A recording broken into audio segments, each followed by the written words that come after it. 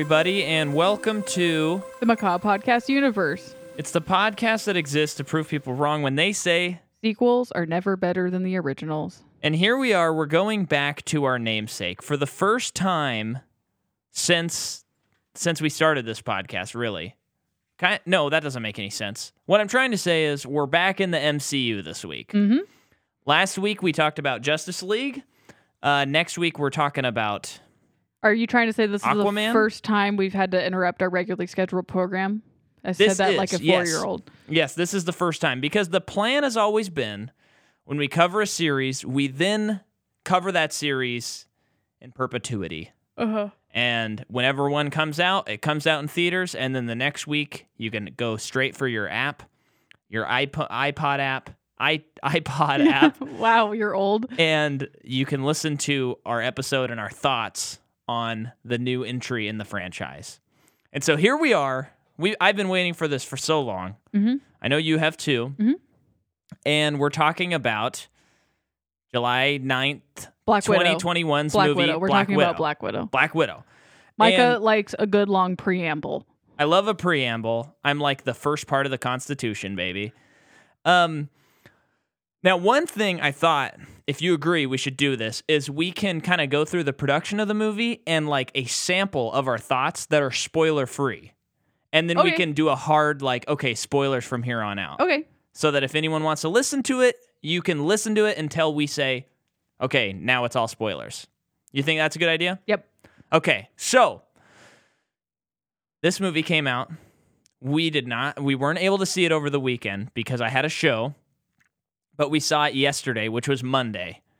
And we went with Trevin and Alicia, who I hadn't seen in 3 years, friends of ours. And we sat down, we watched the movie, we have some thoughts about it, some good, maybe some bad, I don't know, we'll see. And, This is spoiler free, Micah. well, yeah, but we're going to still talk about maybe our opinions. Because Okay. if someone was like, hey, I want to know what you thought, I want to know if I should go to the theaters. Yeah. By the end of this, Or they'll spend know. $30 Yeah. on Disney Plus. Yeah. So that's when we saw it yesterday. And that's our story of seeing the movie. So, how should we dive into this? Do you You want said to? you're going to do production. Yeah. So, do you want to do that before talking about it a little bit? You said, do you want to do production first and then we talk about our thoughts spoiler free and then we dive into it? That makes sense. That's what Yeah, you said. That is what I said. Okay. I'm just waiting. So the movie's directed by Kate Shortland, who is an Australian, and she has done Berlin Syndrome, Lore, and Somersault. Lore the show? No, Oh, okay. a movie. The screenplay is by Eric Pearson, who did Godzilla v. Kong, Thor Ragnarok, and some of the Agent Carter TV show. So, blockbusters. Bread and butter for him. Yeah. The story is by Jack Schaefer, and she is the creator of WandaVision. Cool. So that makes sense. But she also wrote the most cursed thing in the world, Olaf's Frozen Adventure, Oh, yeah. which, if it is what I'm thinking it is, that was the 23-minute short that was in front of Coco. It was an episode of TV. and it was before so a long that hour 40-minute movie. yeah. And I was like, I want to leave the theater. Yeah. I don't even want to see Coco anymore. That's how bad it was. Yeah. And then you saw Coco and we all cried. Yeah. And it also, remember, like weeks later, they pulled it from theaters I because know, I enough know. people were complaining. Well, it's so long that I'm sure people were even like, okay, I know this is Disney too, but like, are they showing the wrong movie? It Yeah. was that long. It really was. And I also heard like they were losing out on like 3 or 4 showtimes a day Yeah. at every theater. That's so dumb. Have you heard of the new Disney Studios movie that's coming out in November? Kanto? Encanto. Encanto. I've heard of it, It looks good. but I haven't watched a trailer yet. And the pictures look awesome. Cool. I've had it on my watch list for a really long time, waiting for it to come out. Takes place in Colombia. And I saw a tribute. It's the first Disney princess with glasses. Oh, Fun. that's cool. Yeah. You and I both wear glasses sometimes. Yeah. That means we can both be princesses. Yep. The other story by credit is Ned Benson, who he did. Do you remember this? The disappearance of Eleanor Rigby movies. What is that? So it's James McAvoy and Jessica Chastain, and they're 3 Yeah. movies, and it's like I've never seen it, but I've seen it. Yeah. it's like disappearance of Eleanor Rigby him, disappearance of Eleanor Rigby her, and then disappearance of Eleanor Rigby them. So it's like so it's like different perspectives. I've always wanted to watch it, but I always feel like I don't know a single person who's seen it though. yeah, I don't know. Maybe they're like secret masterpieces, but I also feel like they're Maybe they're like a before yeah. trilogy. Hey, maybe we could cover it, I guess. Yeah, I mean, it sounds like it's a trilogy. Yeah, I guess it is. The cinematography is by Gabriel Beristain, who has done Blade Trinity, Blade 2, The Shaggy Dog. There's a new MacGyver show, which I did not know that. And that's crazy. Yeah. A bunch of Agent Carter, and he also did the Dolores Claiborne movie, Stephen King story. Cool. With Kathy Bates. Kathy Bates, yeah. And can't remember his name, but the guy who's in Nomadland that she kind of has some feelings toward. Something Shepherd? No. No, I feel like he's got a shepherd in his name. Well, he does look kind of like a dog, so. I know who you're talking about, though. Yeah. And then the music is by Lorne Balfe, who I didn't even do much on him because he did the score for Mission Impossible Fallout, which is one of my favorite scores, and I even wrote an article on why it's so important to the franchise. Yes, yeah. And just look up Micah McCaw Mission Impossible if you want to read well, that. Where did it come out? I am having a brain fart right now. But it's like a last action movies or something like that. Okay. UltimateActionMovies.com. Okay, UltimateActionMovies.com. That's what it is. So this movie comes out July 9th, 2021. It has a budget of $200 million.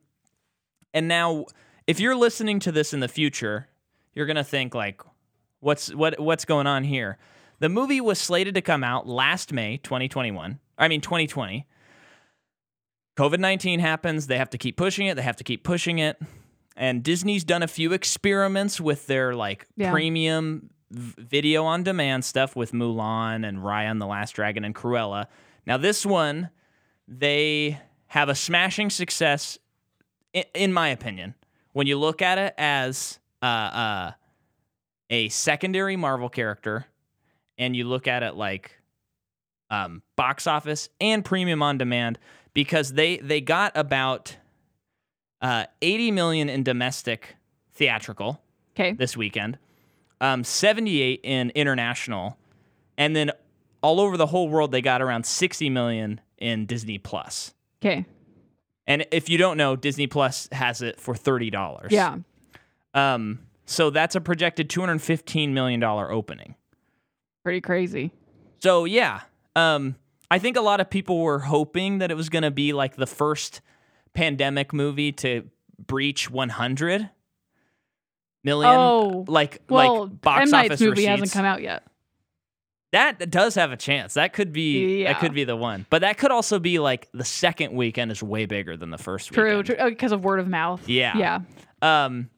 But yeah, so I think this is it's a good sign that theaters are like coming back. Mm-hmm. It's also a good sign that it seems like the audiences who are going to go to the theaters and the audiences who are going to watch them at home are not the same audience. Yeah. So it doesn't seem like they're actually eating that. There's a lot of people that are like sounding the alarms like this is, again, they're saying end of theatrical, but 80 million. Yeah. I think that's really good. I mean, if this was like Captain America with Chris Evans and it made 80 million, I think that would be like, uh-oh. Yeah. But this is a B character. Yeah. The dead silence just signals I agree. Yeah. So, and if you compare it, and this is compared to non-pandemic movies, this movie is still domestically above the openings of Hulk, Ant-Man, Captain America 1, Thor, and Ant-Man and the Wasp. Yeah. And it's just below Doctor Strange. So it's certainly not a bomb. Nope. Now, do you want to hit any actors before I do some of the production? Yeah. So first up, we've covered Scarlett Johansson, of course. But a newcomer to this franchise, Florence Pugh, plays Yelena Belova. Her sister, not sister, whatever. Maybe that was a spoiler. No, that's not a No, spoiler. I mean in the trailers they talk about family and stuff. So. Sure.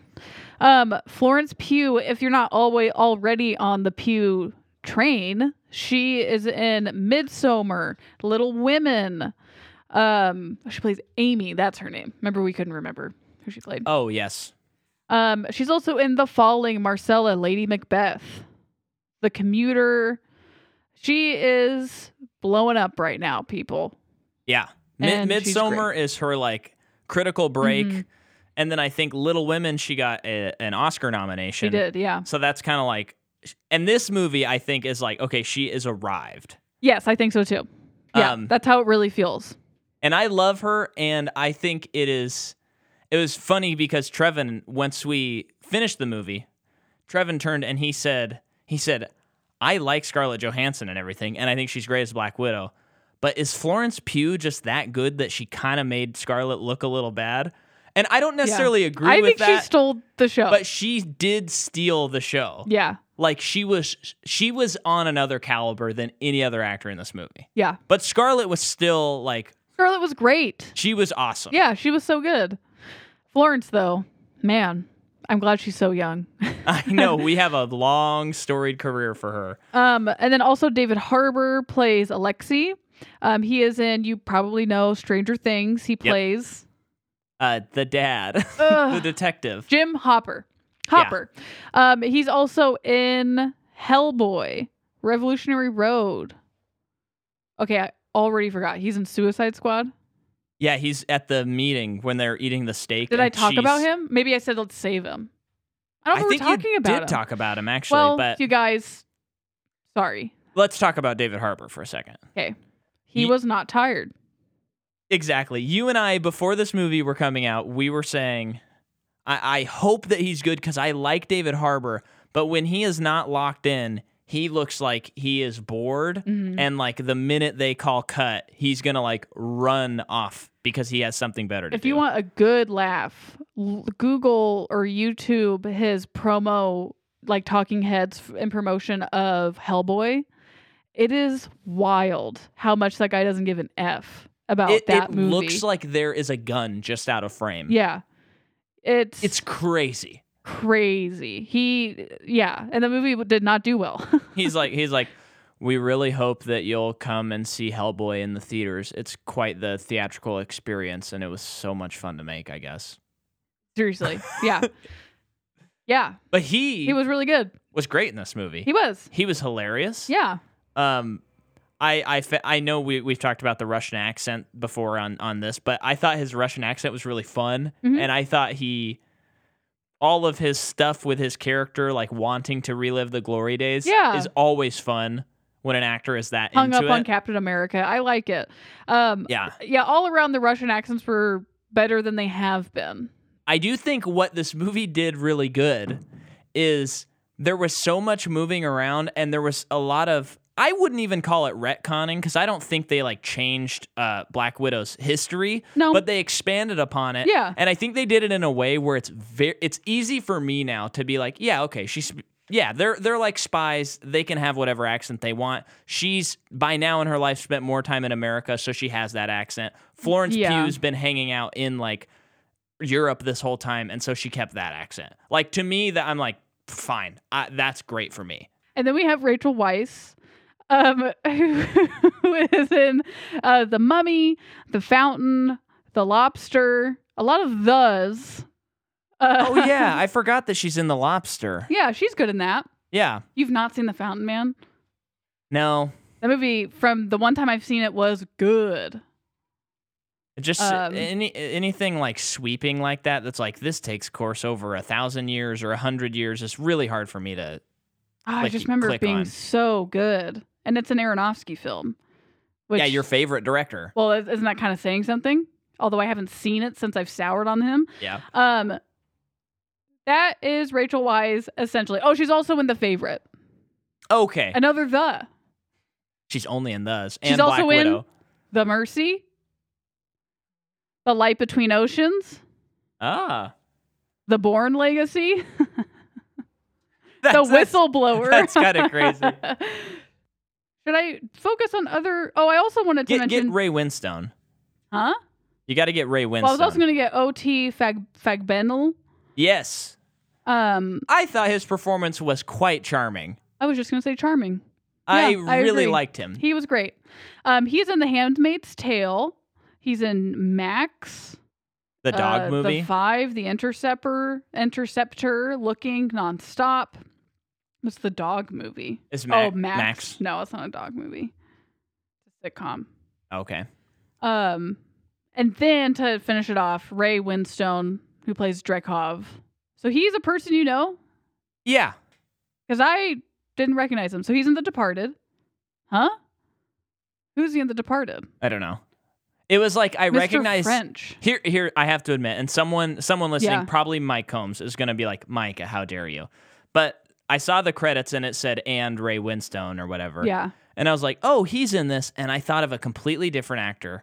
And the whole movie went by, and then today I was Oh. like, who was Dreykov? And I looked him up, and I'm like, oh, that's Ray Winstone. Well, he looks a lot different than even his IMDb picture looks like that. Oh, so it was who I think he's also just older. when I watched the movie, I was like, I don't see who that is, but I also kind of forgot, Mhm. and he shows up a little later. Yeah. So, Yeah, I didn't know. Okay, cool. So he's also in like, shut up, I don't No. care. He's also on Beowulf, Cold Mountain, Cats. Yes, Cats. The Queen's Corgi. Yes, the Queen's Corgi. Cats and dogs. Ice, Space for You, Jawbone, blah, blah, blah. All right, so does that wrap up Yes. the actors? Okay. So now let me tell you about how the movie was made. What? Man, this is crazy. I just got to say this one thing. So the person who plays young Scarlet, young Natasha, Yeah. during the movie, I was just like, man, she'd make a great young Mia Jovovich.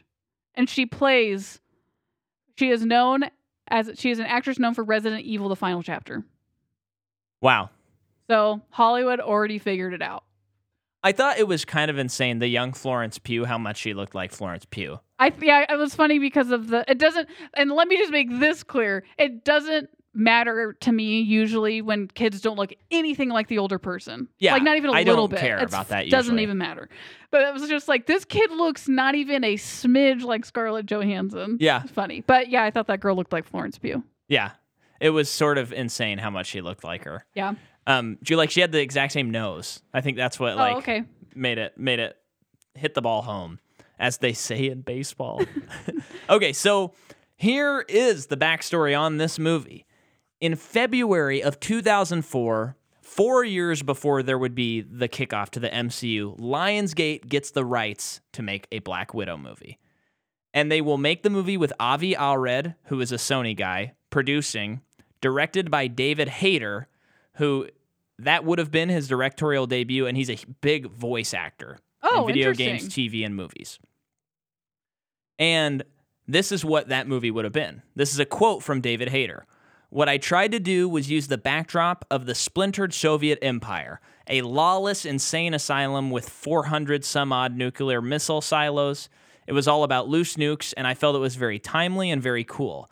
Unfortunately, as I was coming up on the final draft, a number of female vigilante movies came out. We had Tomb Raider and Kill Bill, which were the ones that worked, but then we had Blood Rain and Ultraviolet and Aeon Flux. Aeon Flux didn't open well, and 3 days after it opened, the studio said, we don't think it's time to do this movie. Oh, man. So that's why Poor guy. the project was dropped in Yeah. 2006. Yeah. And then as early as 2010, which is the year Iron Man 2 came out, Feige is like, I think we should do a solo movie. Iron Man 2 is the premiere of Black Widow, so he's like, Yeah. this is cool. And then after Age of Ultron comes out, they adjust Scarlett Johansson's contract so that she has to be in more movies. Okay. And So that would she sold her soul. and then Nicole, I know I'm throwing a ton of names at you, but Nicole Perlman, who is the person who wrote Guardians of the Galaxy, but according to James Gunn, like he pretty much threw out the whole draft, but Yes. she still has a story credit on it. She wrote a draft of Black Widow, and that's in 2014. So we're getting closer. And then they're looking for directors, and they meet with Chloe Zhao, Nice. who will go on to direct The Eternals coming out this November. Or I think it's just Eternals. And out of all the directors they had, Johansson wanted to hire Kate Shortland. Cool. And then this time around, Scarlett gets $15 million on her paycheck. And now we don't know these things for sure. It's a lot of like Hollywood rumor stuff. But like Chris Hemsworth, all these, Chris Evans, they're getting paid like $15 million every time they're in a movie. Yep. And the women in a lot of these are not getting paid nearly that amount. Yeah. So the fact that Scarlett was able to get like as much as a male lead in a Marvel movie is like, that's a win. Yeah. That's a win. And she is the first Avenger to have an executive producer credit on a movie. Wow, really? Because she executive produced this Yeah. movie. And then she wanted the film to, quote, comment on this incredible movement of women supporting other women and coming through these shared experiences of trauma on the other side by really coming forward and supporting one another. Accomplished. This movie's kind of a little bit of response to like the Me Too movement. Yeah. Is according to Johansson. Yeah. Feige likened the film to the TV shows Better Call Saul and Breaking Bad Why? because he was like, what I like about Better Call Saul is you can watch it without watching Breaking Bad, but if you've seen Breaking Bad, it enhances Breaking Bad. Okay. So, and that's If smart. that's how he means it, that's true. That's how he means it. No, I don't think he means it in any other way. But because that's one of my biggest things about why Better Call Saul works so well is they don't try to do the Hobbit thing where they go, hey, let's try and build up to Lord of the Rings. They just say, let's tell this A story. of this lawyer. Yes. And that's why the show is as good as Breaking Bad. Yep. Because they're not trying to be like, have you heard of blue meth? Or I don't know. They're not doing like callbacks that don't make any sense. And it was originally reported that Tony Stark was supposed to be in this movie. Wow. Which would have been weird because I think it would be a bummer to have Robert Downey Jr. in any more of these. Yeah. It would kind of take away from his death. I wonder if that was an early rumor. Well, I think they had some footage, and then ultimately Kate Shortland and Kevin Feige were like, this would be so distracting if he was in the movie, and it needs to be about Natasha. So good for them. And then originally the trailers, the old trailers had a bunch of shots of her in her black suit, but then the movie gets delayed over a year. And so they're like, how do we make it so it doesn't just seem like we're doing the same marketing campaign? Luckily, she's in a white suit for a lot of the movie, and they focus on that, which I just think is smart. It's like a subtle change that I didn't even notice. Yeah. And now that they mention it, it's like, yeah, it did seem like kind of fresh when the other trailer came out and all the posters, she was in a white suit this time. So, and then there's one more, but I'm going to save it for the spoiler section of the podcast. So, what did you think of this movie? We're still in no spoilers. I thought it was good. I don't. It's not like, I don't know. It's not up with the really good ones, but it's definitely not a bad movie. I don't know. It was. I don't want to say too much about why I thought it was good. Yeah. Without saying too much.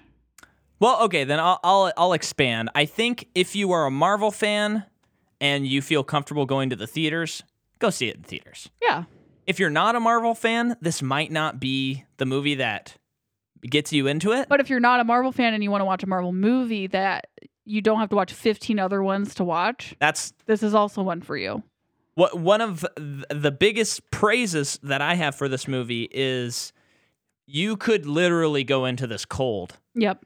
And I think you would get just as much out of it. Yeah. Because all the talk of the Avengers and Sokovia Accords, I mean, it adds to it, but it's also like the same stuff you hear in a normal spy movie. So it didn't feel like, oh man, if you don't know about that, like if you don't know about the Sokovia Accords, you're going to be so lost. It's just setting in the this time movie. that this takes place in. That's it.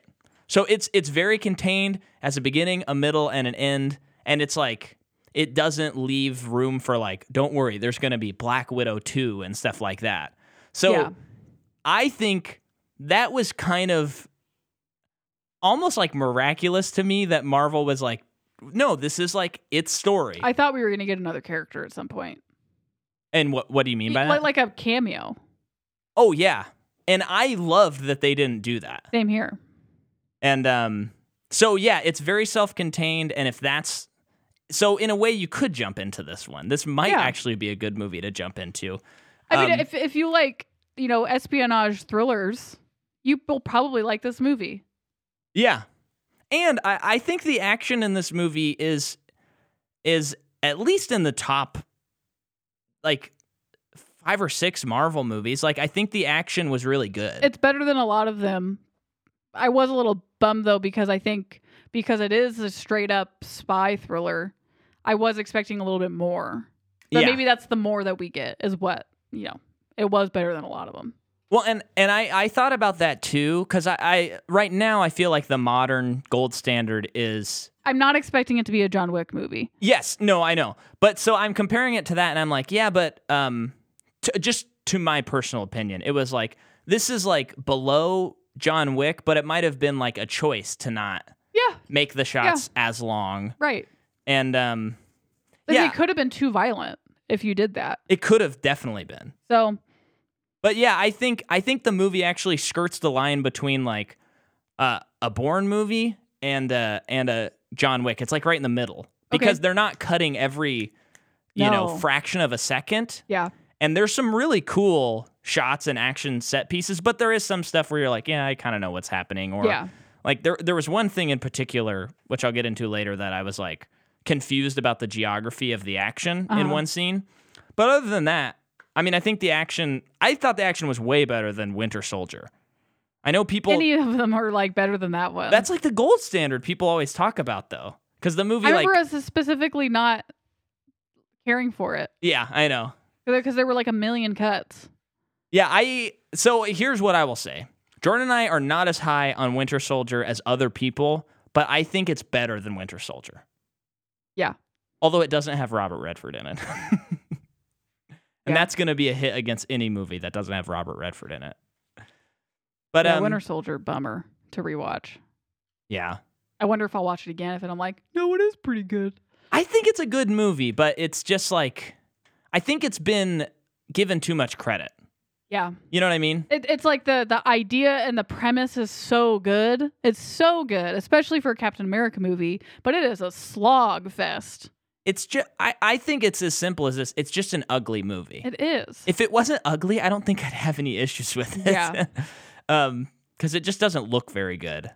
And I do get that the action in that movie is, it's kind of cool, but I wish it was like 20% cooler. And this action in this movie like really works. Mm-hmm. The other positive I will say about Black Widow is there's a little bit of super people. Yeah. But it was cool to have a story about a lot of the characters just being spies. Okay. There was... I thought you were in reference to, there were a couple of car wrecks that I don't think a seatbelt would save you. Oh, no. And it's there's like, a couple you're of those. not a supernatural being. You're dead. I'm sorry, but you're dead.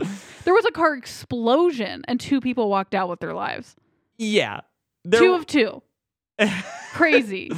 Yeah, there was that, but there was an element to this movie, and of course, this isn't a spoiler because this movie takes place in between Civil War and Infinity War. Uh-huh. But there were a few moments where I felt like, oh, Natasha's actually in danger.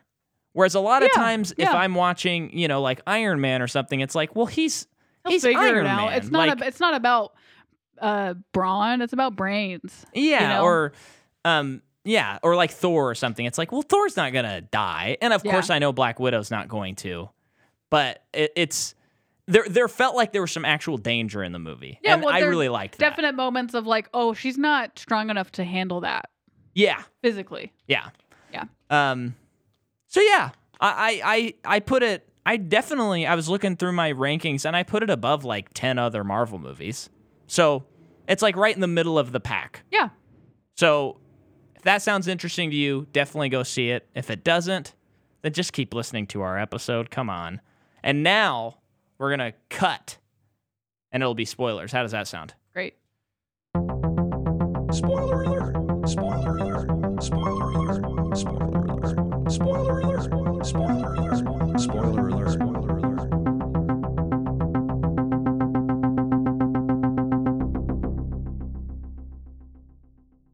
What's your last production note? Oh, yes. I'm glad you remembered. So the next Disney Plus TV show is Hawkeye, Okay. and Florence Pugh is going to be in it. Nice. Cool. So what was cool about the ending of this, like we're going to talk about the ending the credit scene, post-credit scene. but we see Florence Pugh at Natasha's grave. Mhm. And then Julia Louis-Dreyfus comes up and she's like, wouldn't you like to take care of the guy who forced Put her her to here? die? You Yeah. know? Kind of manipulating what we know really happened at the Soulstone place. But Jeremy Blackhawk was a bad guy. Yeah. Once, Oh, it totally makes sense. once I almost said obliviate, which is Harry Potter. Yeah. But people were obliviated. Yeah. The blip. That's what it's called. Yeah. So I think that's a really cool development. And it's cool because I'm forgetting her name, but I believe the Hawkeye show is like he's training this other young Hawkeye Oh, interesting. who's played by the girl who was in Bumblebee, Haley something. I don't know what her name is. Oh, okay. But I know who you're talking. She's an Edge of 17. Yeah. Yeah. Who I think is like unbelievable. Have I actually seen her in anything? Well, We still have not seen that movie. She's in True Grit. I've not seen that movie. Oh, she's so good in True Grit. It's Okay. crazy. But yeah, so Edge of 17 trailer looked good. I know She I need to looked watch good. that movie. I know. But I believe the plot is like he's training her, and then it sounds like Florence Pugh is probably going to show up and then Duke it out. duke it out. Maybe even kill Hawkeye or something. I don't know. And then she takes the mantle. Whatever it is, their shows have been knocking it out of the park. So Yep. I'm excited. And this was supposed to be Julia Louis-Dreyfus's like premiere because this movie was to come out in May. That's right. And they filmed all this before Winter Soldier. Yeah. So this was like it was because of the scheduling stuff. So we were supposed to get this post-credit scene of like, holy crap, she's in this now. Yeah. And then you're just like, what is going on? And then you watch a TV show about characters and you're like, holy crap, she's in this now. Yeah. So anyway, I just thought that was cool. Yeah. And it's just great because the way this movie ends, it just makes you go like, I want Florence Pugh in all the Avengers movies. I want her to show up like all the time. And Yeah, she's great. I think she probably will. And I mean, come on, it'll probably be an 8-episode season of TV. Let's hope she's in every episode. Yeah. Let's go. And okay. So now the movie begins. We're in 1995 and we're in Ohio. And we see young Natasha and young, what is her name? Yelena. Yelena. They're kids in the suburbs of America, and they seem to be really loving life. And their parents are Alexei and Melina. Great job on remembering the names. They say their names a lot in this movie. So yeah, they're just living the American dream, seemingly. Mhm. And but pretty quickly, so David Harbour Alexei comes home and he's like, we finally get to take that big trip. Let's go. And they leave and they can't take anything with them. Now, I'm sorry, I gotta pause you here. The way that the beginning of this movie was shot, it's kind of got like an indie movie feel a little bit, and it was just strange. And I don't mean strange in a bad way. It was just, like super interesting to me, just how this movie was beginning. It was weirdly felt like a tiny bit slow of a beginning, Yeah. as like we haven't seen one of these movies in 2 years in theaters, and it's like. Their triumphant return is not like an epic battle or whatever. It's like these two little kids. Yeah. And they're hanging out and there's like this family. But just like, I understand what you're saying, but it is like, this was never supposed to come out Right. This was supposed to be like at this time. a little cherry on top. Yeah. In a way. But I thought I think we can sometimes give Marvel too much credit when they do anything outside of the box. Yeah. But I did feel like this movie did take a lot of like risks. I use quotes because it wasn't that risky. Yeah. But like starting it this way, some of the action and some of the story beats were like, oh, that's like sort of refreshing. And that's true. And even though, it could have even been crazier, it's like, hey, if they're going to keep on even just pushing their formula and just a little bit, then the movies stay fresh. What's interesting, too, it does make sense to start this movie this way because the whole time with Black Widow through this franchise is we don't know anything about her. Yeah. And that's the whole point about her, is that she basically doesn't have a past because she's erased it. Yeah. So to start it with her as a kid, it's like, oh, man, I never thought I'd get to see Natasha as a kid. Yeah. So they have to flee because the cops are after them because they are Russian spies. And they've been living in America for like 3 years doing Russian spy stuff. Yeah. So they get to Cuba, which is where Dreykov is, and otherwise known as Ray Winstone. We all know that. Yeah. And they rip the family apart, essentially. Yeah. So the girls are like put into a cargo ship with a bunch of other girls. And then I like how this is becoming a thing in movies where the title credits are also telling the story. Yeah, I love that. Instead of like taking 3 minutes of us just looking at names, and not that you and I look at the names. We're like interested in who's involved in the movie. What was nuts? No, I'm sorry. Go ahead. But it's just that they continued to tell the story because it was kind of a long title. Yeah. Credit. Yeah. I thought it was nuts that it said Scarlett Johansson, then it said the title of the movie. Well, if you're an executive producer, you get to do that, man. I say more power to her, and I'm happy, but I'm not sure if that's happened in a Marvel. Is that even allowed? Mike, I Are you also even allowed learned to do some that? new things about this Nirvana cover / this Nirvana song that he had never known before. Okay, I'm sorry. I feel like I am just like really overloading, but I'm sorry. So cut me off when you need to. But so there's a cover of Smells Like Teen Spirit, and it's slow, and it's this girl. It's breathy, and usually I am not a fan of this style of cover. I was all about it for this movie. What did you think? It was fine.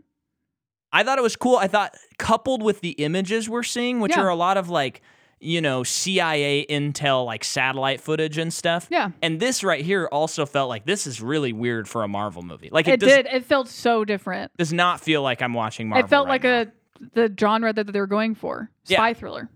Absolutely. So I was like, this is really cool. And then I always thought that the song was Here We Are Now, Entertainers. Like, hey, we're the band Nirvana and we're entertainers. But it's Here We Are Now, Entertain Us. So Micah not only got to see a Marvel movie yesterday, but he got to learn something. I got to learn a little bit more about rock history. Good for him. So in this title sequence, you see the Yelena and Natasha with all these other girls and like a cargo ship, and they're being pulled out of them, and they're being separated. Everyone's being separated from each other, and we know this much that Natasha was trained to be an assassin from childhood.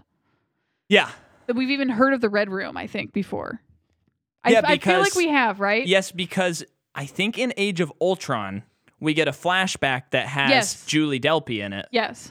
Who's like the person that's walking around the Red Room and like helping her train. And I was kind of hoping Julie Delpy was in this movie. Oh yeah, I didn't even think about that. But it makes sense that she wasn't. Yeah, that's just not what the movie was about. Yeah. So what happens after this part? So now what we have is it's 2016 and Natasha's on the run. So this is like right after the airport fight. Yeah, so Civil War, for people who don't remember, the Sokovia Accords came out. Well, after Age of Ultron, the Sokovia Accords came out, and they were like, you have to declare yourself, right, as a superhero. Yeah. Like you have to be on record, and we have to know everything about you, because you're too dangerous for us not to know everything about you. You have to be part of the system. Of course, if you've seen Civil War, not everyone's okay with that, because it is like a violation of privacy. Yeah. Because the superheroes are still people. Yeah. So Civil War happens. People choose sides. Natasha goes with Captain America. Yeah, of course. Of course. So she is now a fugitive because she is against this new international law. So she's unwilling to like register herself. Yeah. So she's in Norway. Yeah. Living in or she has this friend who is, I forget his name in the movie. I forgot his name too. It's like it starts with an M. Matthew. I think it's Matthew. Right? Mason. So I was close. So this guy who pops up kind of throughout the movies, he's kind of the guy where she's like, I need this, and he gets it for her. Yeah. So he gets her this like RV in the middle of nowhere in Norway. Yeah. Where she is just gonna hide out in until everything blows over. Mm-hmm. Now, another thing is we do get a cameo from Thunderbolt Ross, played by William Hurt, who tries to capture Black Widow. Oh yeah, that's before this. And they like attack a train, but she's not on the train, which I always love that in spy movies. They go to a train station and they're like, we got you. And then they go in and she's on a ferry somewhere like going thousands of miles away. And I'm always a fan of that in spy movies. It's always fun. I don't know. I'm trying to remember. It's been a while, but my dad is currently watching all the Marvel movies and listening through our episodes, and he's still in phase 1. But after he finished Incredible Hulk, he said, I really liked that movie. But he goes, man, William Hurt, just sometimes he is not good. And I thought, I remember liking him throughout this series. To me, William Hurt is William Hurt. He's never anything but William Hurt in a movie. But now I'm thinking about it, and I'm thinking about this movie, and I'm like, maybe he's just not a good Thunderbolt Ross. I don't know. Who is Thunderbolt Ross? Thunderbolt Ross, of course, what a bad name. Oh, come on, that's a fun comic book name. But he's like the J. Jonah Jameson to the Hulk. Really? Is he supposed to be zany? Not really zany, but he's like always mad. Okay. And especially when you're reading like old comic books, it's just such a funny like, oh yeah, this is like a Stan Lee. I just feel like William Hurt missed out on a wonderful career being an English teacher or something. Like he just is really good at explaining things. That's what he always is there for exposition. And AI, that's what he's doing. He's just explaining things. Oh, AI is so good. So he's neither good nor bad for me. In this series? Anything in his life. Oh, I think he's really good in AI and The Village. He's so good in The Village. Okay. Jordan, admit it. I forgot he was in The Village. Yeah. No, I like William Hurt, but I there might be something. I'd be curious what our audience thinks, because I haven't seen Incredible Hulk in so long, and I don't plan to ever watch it again. You're like, let's keep going. Okay, so So her generator runs out of gas. She has to go back into town to refuel, but she is thwarted by some person. The Taskmaster. But unbeknownst to us, it's just this person with a cool skull mask thing. Yeah. I like the design. I thought it was cool. Design is cool. And I like that they made it ambiguous on if it was a guy or not. A guy or a girl. Yeah. You know, like, because this, like in this movie, I think that matters. Yeah. So we don't know. Totally. I mean, that is like the that theme. That sounded weird. Totally. So they did a good job with that, because at first I was like, is this David Harbour maybe? And then I look at the person and I'm like, no, he is way bigger than this person. Yeah. But the person is like very bulky. You know, it's like, oh, they would put a guy in that costume. Yeah. You know what I mean? It's a nice reversal, because the whole movie, frankly, I just assumed it was some guy. I didn't even really expect them to demask the person and it to be anyone of influence. When they were going to demask the person, though, whether or not the person is significant, but whether or not the person would have been, immediately as we were doing, I'm like, it has to be a girl. Oh, really? For a movie like this, like it has to be a Black Widow. Yeah. Of some kind. Like a new generation of it, you know? Oh, yeah. How come I didn't even think of that? What do you... I'm just looking at the girl because I recognized her, but I don't remember what she's in. Oh, okay. But they fight pretty brutal. Nice little action scene on a bridge. Yeah, she's got a Captain America shield, pretty much. Yeah, Taskmaster, you mean? Yeah, and is using it as such. Yeah. But we're skipping the Florence Pugh scene too. I was gonna bring us back, so let's finish this scene. So the Taskmaster is not after Natasha; it's after what Natasha has, but she doesn't know what it is. Yeah. And she does not get away with it. Natasha keeps it. And is like, okay, now this stuff must be important. Now, this is another spy trope that I'm always a fan of as well, where like there's the MacGuffin, the black box. Yeah. In this movie, it's the antidote to the Black Widow. Yeah. And Taskmaster's trying to get it, and eventually Taskmaster throws Black Widow off of the bridge and opens up the briefcase. Oh, and all the vials are gone, and Black Widow has them all. And I'm always like, yay! You got away with them. But in the previous scene, Florence Pugh is, she's trying to kill somebody, and then she eventually like gets the person down, some nice hand-to-hand combat. She stabs this lady, and then the lady presses this vial, and this red smoke comes out. I like to call it smoke, not a cloud. Okay. And, I got to be... It deprograms Florence Pugh. It Yelena. deprograms her. So she immediately realizes, holy crap, what am I doing to you? And that girl dies. And then Yelena cuts out a tracker from her. Yeah.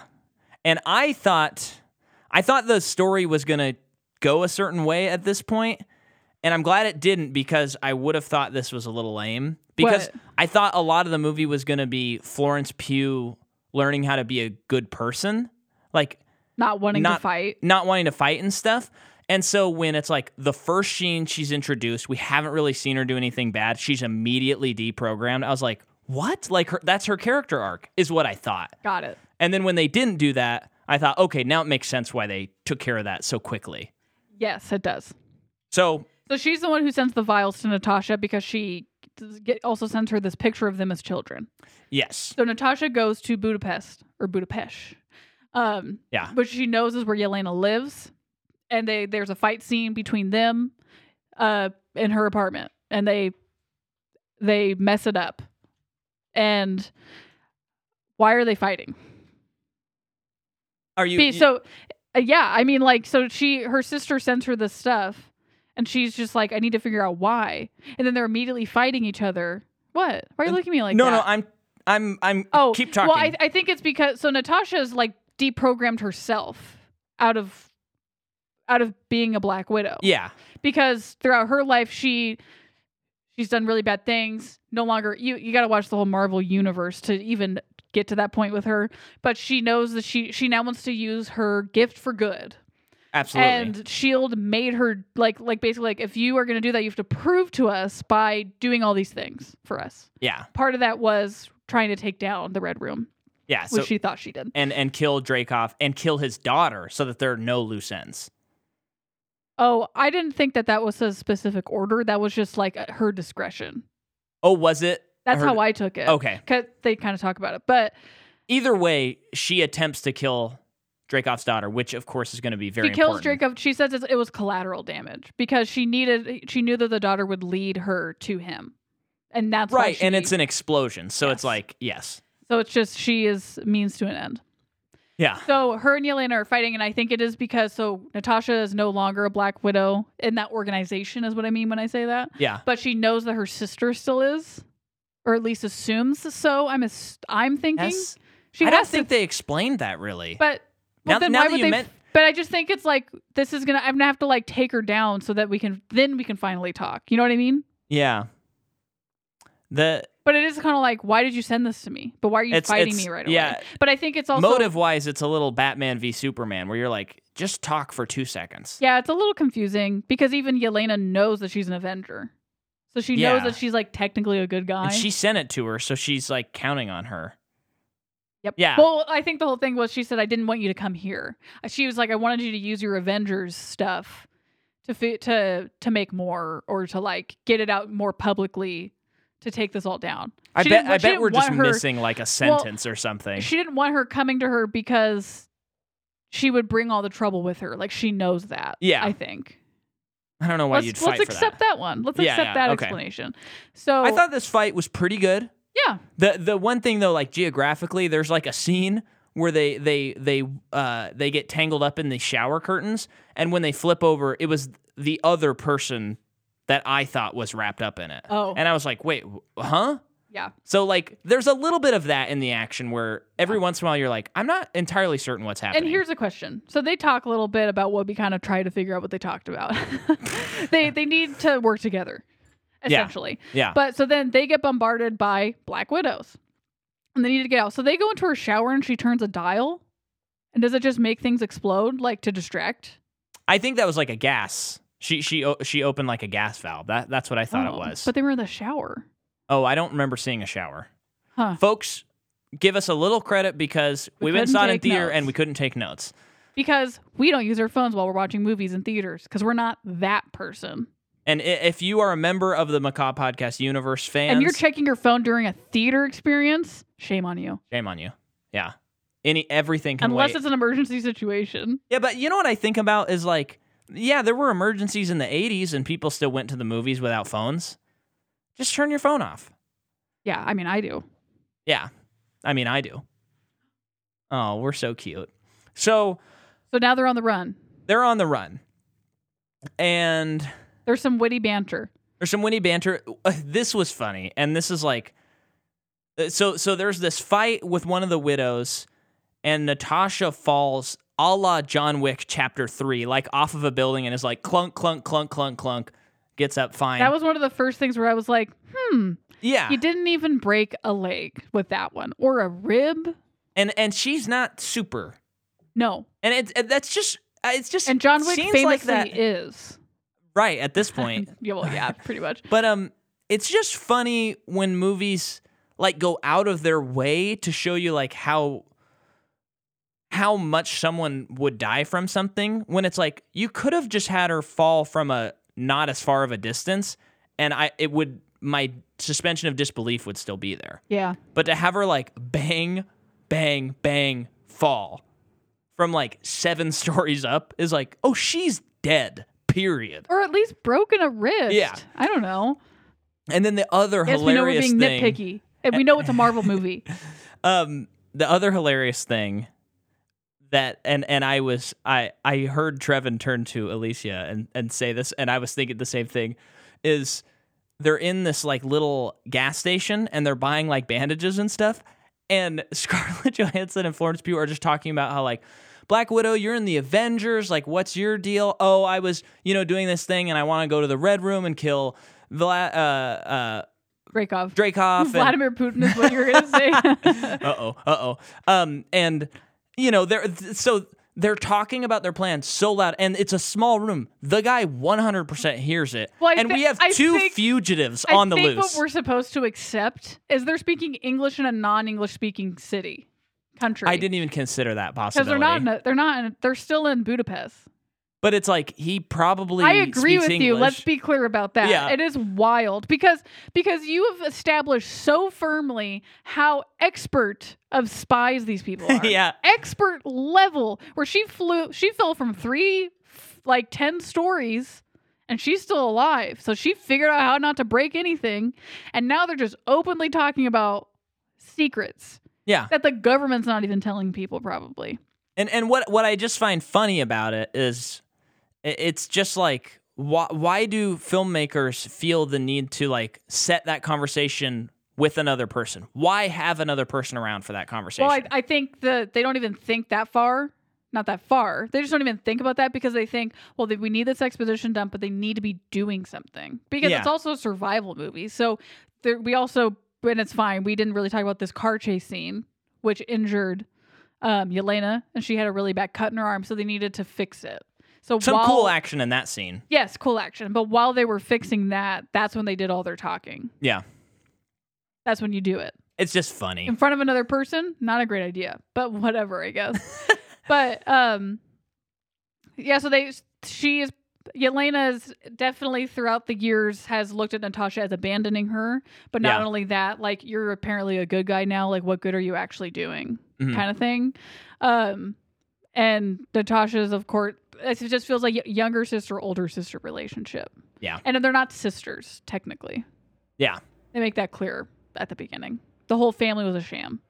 I was very confused about the family stuff till like the end of the movie. But they talk about their moms like right away. They do, 'Cause- but I just got confused. Oh, I think that's fine. it was a me thing where I was like, wait, Huh? But I mean, it basically is their family though, because that's the only family Yeah. they've ever had. Yeah. But so then they further talk more about all the stuff that they need to do, and that's when they talk about like who do you think you would have been, or like do you know anything about your mom?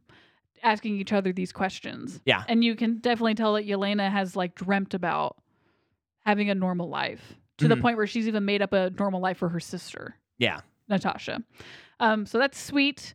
But what do they talk about in terms of what they need? So they determined that they need to basically, they need to find Dreykov. They need to find the Red Room. Natasha finds out that Dreykov did not die because Yelena tells her. Yeah. So they, in order to get help, they need Alexei Yeah. because he worked really close. He was like Dreykov's like best friend. Yeah. So they had to break him out. Every time I of say this Dreykov, prison I think of Draco, from Harry Potter. Yes, Malfoy. Yeah. So one thing I do want to comment on, David Harbour, he's goofy in this movie, Mhm. and I like that. Florence Pugh is very witty in this movie, Mhm. and I like that. I do think, like, if we're talking perfect version of the movie, I think they dial the humor back about 20%. But it's a Marvel movie. I know, but it's like the first hour of this movie didn't really have any of that. So No. when it started happening, it felt a little weird. Mhm. I It- agree. It Yeah. felt a little, and I actually laughed quite a bit in this movie, but it did kind of feel like they said, like someone looked over the script and they were like, well, you have to put Marvel jokes in this. Yeah. And it's like, just trust us. We can make it through a movie with only like 5 one-liners instead of 20. The funniest joke was the pose joke to me. That was funny. Yeah. But it was also If like, you've seen it, you know. I could have done without that. Oh yeah. I did really love all the David Harbour stuff, but again, I think if like 20% of his jokes were taken out, I think the movie would just the tone would feel more like beginning, middle, end. Okay. That would be like one of my little fixes on the movie. Yeah. But on the whole, I don't think this movie really needs fixing.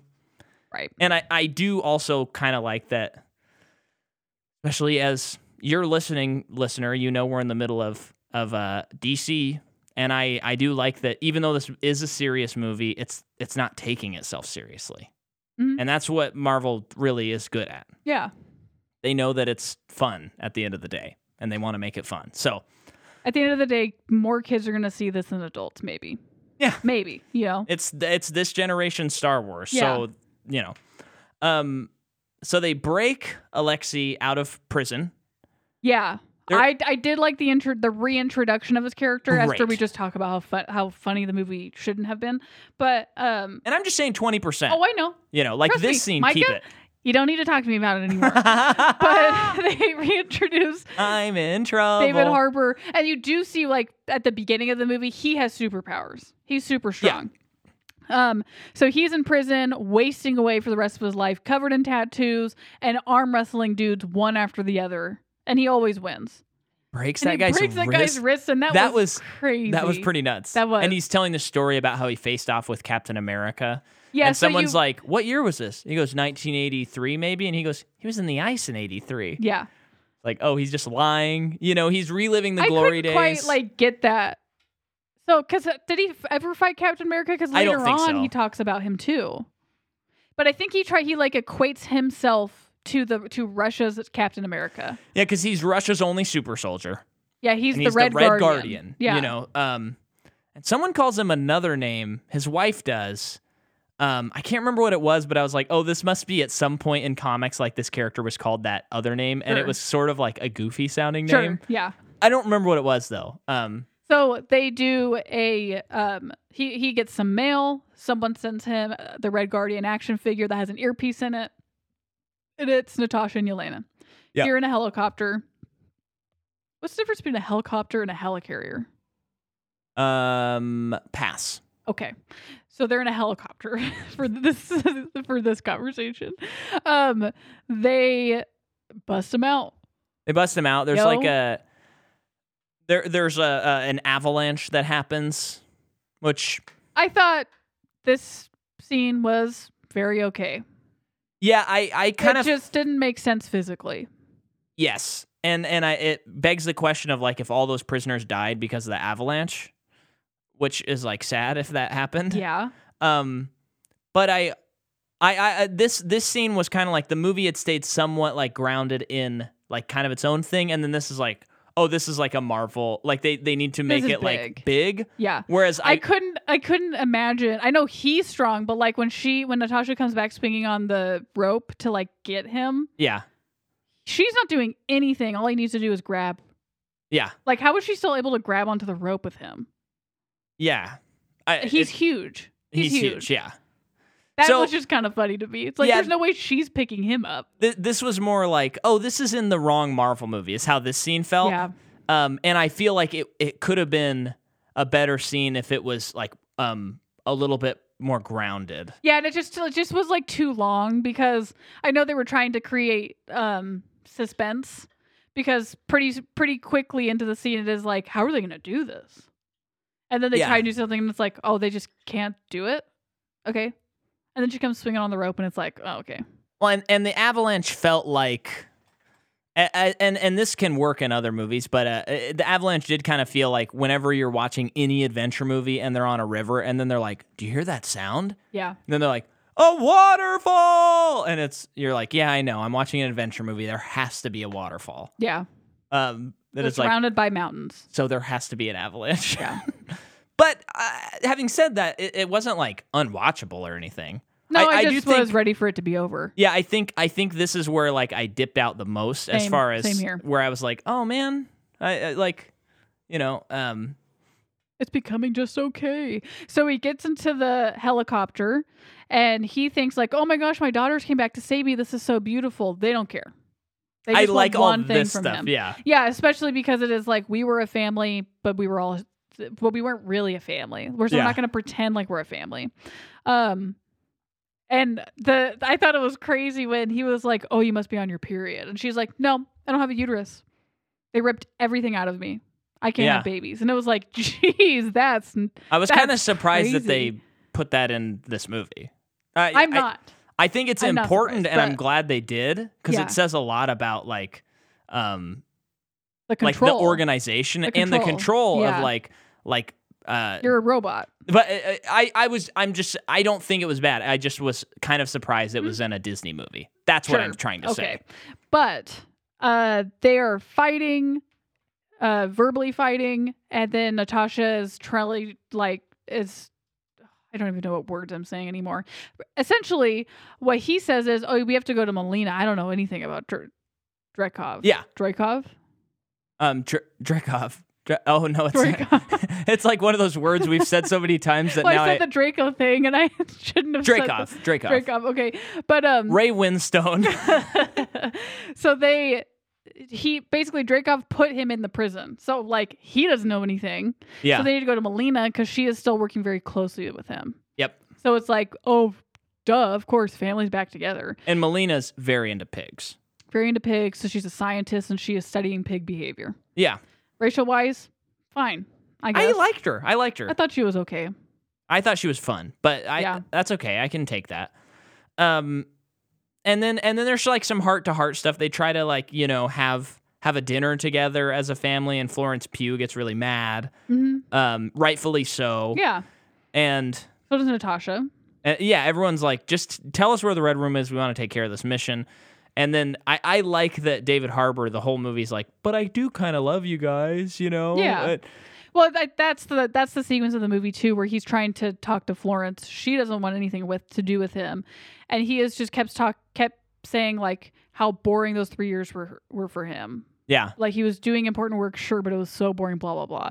And she is offended by that because it's basically you were raising me, you were being a father, and that's boring to you. It's always about it's always about you. Like, what are you doing? Yeah. And he didn't think about how anything you did affected us because we were a family. Yeah. So, that was sweet. Because they Definitely. resolved that. And then Natasha finds out that she was taken as a child, as a baby. Yeah. Immediately when she was born, her family sold her into this. But her mother always was trying to find her. Mhm. And Rachel Weisz or Melina was telling her that her mom was relentless to the point where they had to kill her because she was too relentless in trying to find her. And that was a really good moment Yeah. for Natasha. Mhm. Great character development. And then I actually was fooled by the double crossing in this movie. Were Yeah, you? me too. I was. I think in another movie, so what I'm talking about, I'm assuming you've seen it, listener, is the mask switch. Mhm. I think because that technology has never been shown in any other movie, never would have expected it. Mhm. And in any other movie, that would be like, you can't just, you need a gun in the closet. Like, I need to see that there is this technology before you use it. But since it's the Marvel Universe, when I saw it, I was like, oh, okay, cool, I buy it. That's great. It's also a spy movie. This happens all the time. Yeah, so I don't think they needed, I think it actually would have been not good if they put the gun in the drawer. It would have been just like beating us over the head with it. But basically, we see what we perceive as Rachel Weisz take out Florence Pugh, and everyone's And arrested. Natasha. And Natasha. And everyone's like arrested. They're taken to the Red Room. Which is up in the air, which was a little ridiculous. But Oh, it's up in the air. I like air. Because it's Marvel, it's great and it works. It's comic book. And when I saw it, I was like, this seems like such a comic book thing. If Yeah. this was not a comic book thing, I don't know. Oh, yeah. Yes, I agree with that. But Because it's a comic book thing, pretty dang cool. yeah. So yeah. So they get up there, and once you know that Rachel Weisz is really Natasha with a mask on her face, it's interesting to think about that scene where she stops and she looks at all those girls who are in the Red Room, like training. Oh yeah, I didn't even think about that. Because before I was like, oh, she must have trained them at one point. But Yeah. then when I thought back to it, I'm like, oh, she's looking at that and she's having all of her memories flood Yeah. her, and she's probably horrified. Right. So Tad just said hello, our cat. And so then we follow Rachel Weisz into the room with Ray Winstone and Dreykov. and they have this Dreykov. discussion, and during this discussion, we find out that he has, like a ton of these Black Widows everywhere. And to him, he is recycling the trash, the most, the thing that we have too much of in this world, which is women.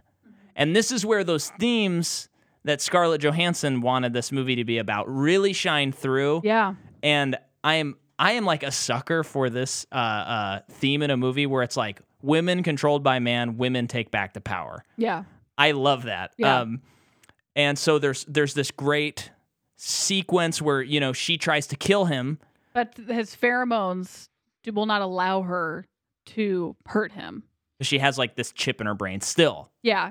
And the thing to we didn't even talk about, because it did take me a minute or two to be like, so how come Natasha's not affected by this? But the whole antidote, Yeah. it's there's like a generation of Black Widows who are chemically brainwashed.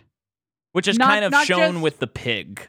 Yeah. In the previous You're scene. right. But not just how they were raised brainwashed, but chemically. And they couldn't snap out of it until Good catch. instead of an antidote. And Natasha never got that. That's why, because at one Okay. point I was like, shouldn't she get the antidote right now? I just didn't even something? really think about it, but yeah. So, yeah, that is important to know, I think. Yeah, so they have this great conversation, and like the other Black Widows that are in the Red Room are coming, and Scarlett like can't kill him, and then it cuts back to a scene where Rachel Weisz says, "Hey, you have to sever the nerve," and then Basically, break your nose. Black Widow says, I'm forgetting, but Black Widow's like, you have all this power and stuff, you control me, but I'm going to take it back, and I'm going to have to do it the hard way, and smashes her head on the table. What was crazy is he hit her several times, and she said, you didn't quite do it enough. So she plans she was trying to get him to smash it. to break her nose, yeah. Or to sever the nerve. And then she says, you were too weak, I'll have to do it myself. Yep. So she smashes her face, which that's is really even- brutal. That's even more about the Yeah. metaphor where it's like the man controlling can't even like break the link when she tries to trick him. She still has to do it. It's all on her own volition, and for the women to help her do it and stuff. Yeah, so That's she cool. successfully does that, but of course, because this is a movie, she doesn't kill him right away. Like, something thwarts her. Do you know what I mean? The other Black Widows. Yeah. So he calls all the Black Widows to come, and she starts fighting against all of them. And I appreciate this. When she is getting ready to kill him, it's only like a couple seconds before the Black Widows get in there. Because sometimes you're watching a movie and you're like, just pull the trigger. You've been talking to this guy for 2 minutes. Just kill him. And she's like, okay, here we go. Like, I'm going to kill you. And then they break in. So that was nice. It's a movie thing. Then they have a nice fight with like all the Black Widows. It's cool. It is funny though, after, we've talked with Ilram Choi and Amy Johnston, stunt people in Hollywood. We've talked a lot in the Ip Man series about like group fights and how when you watch them, they can look bad sometimes if you pay close attention. And it was funny because I was looking at the background Black Widows. And they're literally just standing there watching the fight, walking around. But it kind of makes sense, I think, in this situation. Yeah. Like, just because, he says, kill her, but make her suffer. So it was like each one had their own chance to, like, really get their licks in. So it was almost like everyone was hanging. I know I'm making excuses. No, that's actually good. I like that. I have to kind of make things up like that in my head sometimes so that it doesn't break me out of the moment or something. Yeah. But, that's going on. Melina, Alexei, and Yelena. I think of Alfred Molina every time you say Molina.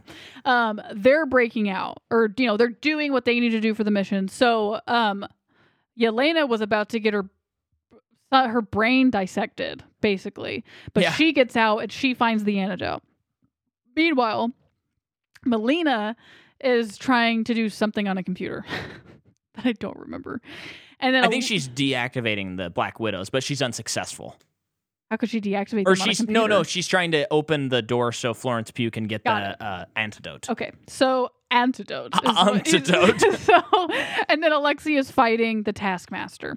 And it is revealed that the Taskmaster is Dreykov's daughter. Yep. So that's all going on. Good reveal. Yeah, I think so too. Story-wise, that really works. So Natasha is getting the poop beat out of her, and just in the nick of time, Yelena shows up with the antidote with a bomb strapped around it, and it explodes, releasing it all over the Black Widows. Yep. And they're like snapped out of this delirium, and they say, what do we do now? So that happens. Dreykov is fleeing the ship. Melina destroys one of the engines, so the whole thing's crumbling down. This thing that's in the sky. Yeah. So everyone needs to evacuate. Yeah. Alexei. So I don't know. How do we even say this? So let me get to this part. Essentially, Dreykov gets on a plane. Yeah. With all of his henchmen, and Yelena is going to destroy one of the engines on that plane. That's gonna kill them all. This looked like a really bad reshoot. Also, it was just weird. So she's about to do that, and then it cuts to Natasha and is like, Yelena, no! And Yelena's like, this is how I die, or something like that. I don't remember exactly what she says. This is a cool way to die, or something like that. And then it cuts back to Natasha. No, don't do it! Yeah, that was so weird. Bad, especially because she saves her. Yeah. Like, it was so weird that I'm like, okay, so Yelena's just surely dying. And then she doesn't. And it's like, I don't know if you would have stopped and screamed. Maybe you would have, but even still, it just felt off. It felt so off, and it didn't look good. Yeah, you're right. And then it explodes, and she falls off, and Black Widow grabs a parachute. This whole part's cool. I think the money shot of the movie is when, she saves Yelena, and then she sees Taskmaster coming down to fight her, and she like jumps onto some glass, and it's like shattering at her feet, and they kind of like trade a couple of blows, and they're bouncing throughout the rubble that's floating in the sky, and I was like, comic book, baby. Yeah, that's cool. That looked great. So Yelena successfully gets down with a parachute. Yep. Natasha gets down with the Taskmaster on a parachute. And Natasha figures out a way to give her the antidote. Yep. And then she, Natasha's able to apologize to the Taskmaster, and she's basically able to like. The Taskmaster says, "Is he gone?" Yeah, and he is. Yeah. And he didn't just fall out. They made sure and showed him exploding and catching on fire. So it's like, he's not coming back. He's done. He is done. And the Red Room is gone. Yeah. So Pugh or Yelena.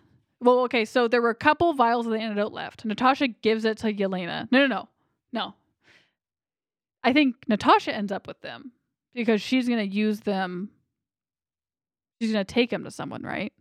No, she gives them to Yelena. She does? And then Yelena and the other Black Widows, their mission now is to free the other Black Widows. Okay, that's right. And then S.H.I.E.L.D. shows up to take Natasha. And I do like this. Like, I mean, it all just makes sense logically, but it is like, well, she finally did it. She destroyed the Red Room. She did what she needed to do for them. So she's probably fine in terms of the Sokovia Accords. You know? What do you mean? Because she was a fugitive because she was running away. Yeah. But she just took down this really terrible thing. Uh-huh. So I'm sure S.H.I.E.L.D. is like, we can work some things out for you. But you're not going to go to prison. I thought what I got from the ending, and I think it's because she is on the run in the next time we see her, is that like she's not on the run though. She is in the run in Avengers: Infinity War. Oh, I'm sorry. I thought you meant at the end of this movie. But the impression I got was not that they let her go, but that she's like, okay, the hunt's back on. I've taken care of the Red Room thing. Now I'm gonna go. And you don't think S.H.I.E.L.D. picks her up? Actually, that's true because the next scene, she's off the grid and she gets Marcos to give her, or Marcus to get her. Okay, but I did still like it because I feel like it is like cool. Like she was supposed to destroy the Red Room years ago, and for S.H.I.E.L.D. Even I S.H.I.E.L.D. see thought what that you're she saying, did it, like on a. And now she actually did it. I so, see what you're trying to say. Yes, completed in her story too. I didn't pick up on that. So, but you are right. She is still on the run at the end. Yeah, and we were very succinct, I think, on this plot. For how, I mean, I thought it would be harder to explain, but I think we did it. Yeah. And then we talked about the post-credit scene. It is nice, because I was reminded by this when I was doing research that, you know, Black Widow didn't have a funeral in Endgame. No. And in this movie, she gets that. She gets her private funeral, which is kind of like more true to her, like her true family. Yeah. Knows where she's buried. Yeah. You know? And I thought the funeral thing, it's like when Florence like hugs the tombstone, I'm like, am I gonna cry right now? I know. Because she's that good of an actress. Yeah. And then we see Julia Louis-Dreyfus, and then the rest is history. We go. What's funny is, you know, Uncle Phil from Tim Heidecker's podcast, Office Hours. Mm-hmm. I saw a tweet before this movie, before we saw it, where he said, at the end of Black Widow, when they showed Hawkeye, I said in the theater, "Oh, great, a movie about the other boring Avenger," and he said the theater busted up. I love that. That's funny. It was pretty funny. But I liked this movie. I'd put it in the like 6 or 7 out of 10 range, I think. Sure, that sounds good. And yeah, I mean, it's like I'd watch this any day over Ant-Man. Mm-hmm. I like it more than many of the Marvel movies. Yep. So that's that, I guess. What do you have to say, Jordan? I concur. It's good, not great. But it was fun to see a Marvel movie in theaters. Yeah. Return to form. Yeah, this is the beginning of Phase 4. Yeah. And it's a nice little coda to kind of close things out. And then next movie that they're going to put out in September is Shang-Chi and the Legend of the Ten Rings. And I'm very excited about that one. That one looks really cool. Yep. I think that's another one where they're going to kind of at least push a little bit on the boundaries that they've given for themselves. Crazy high fantasy. I know. It didn't even look like a Marvel movie. I know. Yeah. I know. Yeah. I'm excited about that. And, you know, they hired a guy who is like a martial artist. Yeah. Like that's what he does. And I mean, he's an actor too, but, you know, so that's what he does. I think it's going to be like legit action in that movie. Yeah. So that's coming up in September. We'll have an episode out the week after. One thing I want to mention is we have started a Facebook group to discuss all things about the podcast or just movies in general. And so if you go to Facebook, it's the Macabre Podcast Universe discussion page. I'd love to call it something else. Did you have to say discussion page when you created it? No, that's just what I called it. Because it's a group, not page. Not a page. I get it. Because I wanted it to be like I'm a part of a couple of different podcast groups, and I think they're more fun than a page. So yeah. get on there, maybe suggest what we should call it, because Blank Check has blankies. Yeah. Like that's the fans of the podcast. So what should we call fans of this podcast, and what can we change the title to? That would be cool. Yeah. Figure out. But jump on that and let's grow that little community on Patreon. It's Space Jam this month still. So go to patreon.com/MICAHMCCAW and sign up for as little as $3 to get Space Jam. And then this weekend, we're probably going to be watching and recording Space Jam: A New Legacy for our August Patreon. Thanks for listening. We finally did a new release. Yep. Next week, it is Aquaman. Ooh. Have fun, guys. That's a fun We episode. did. That's a fun Bye. episode. Bye.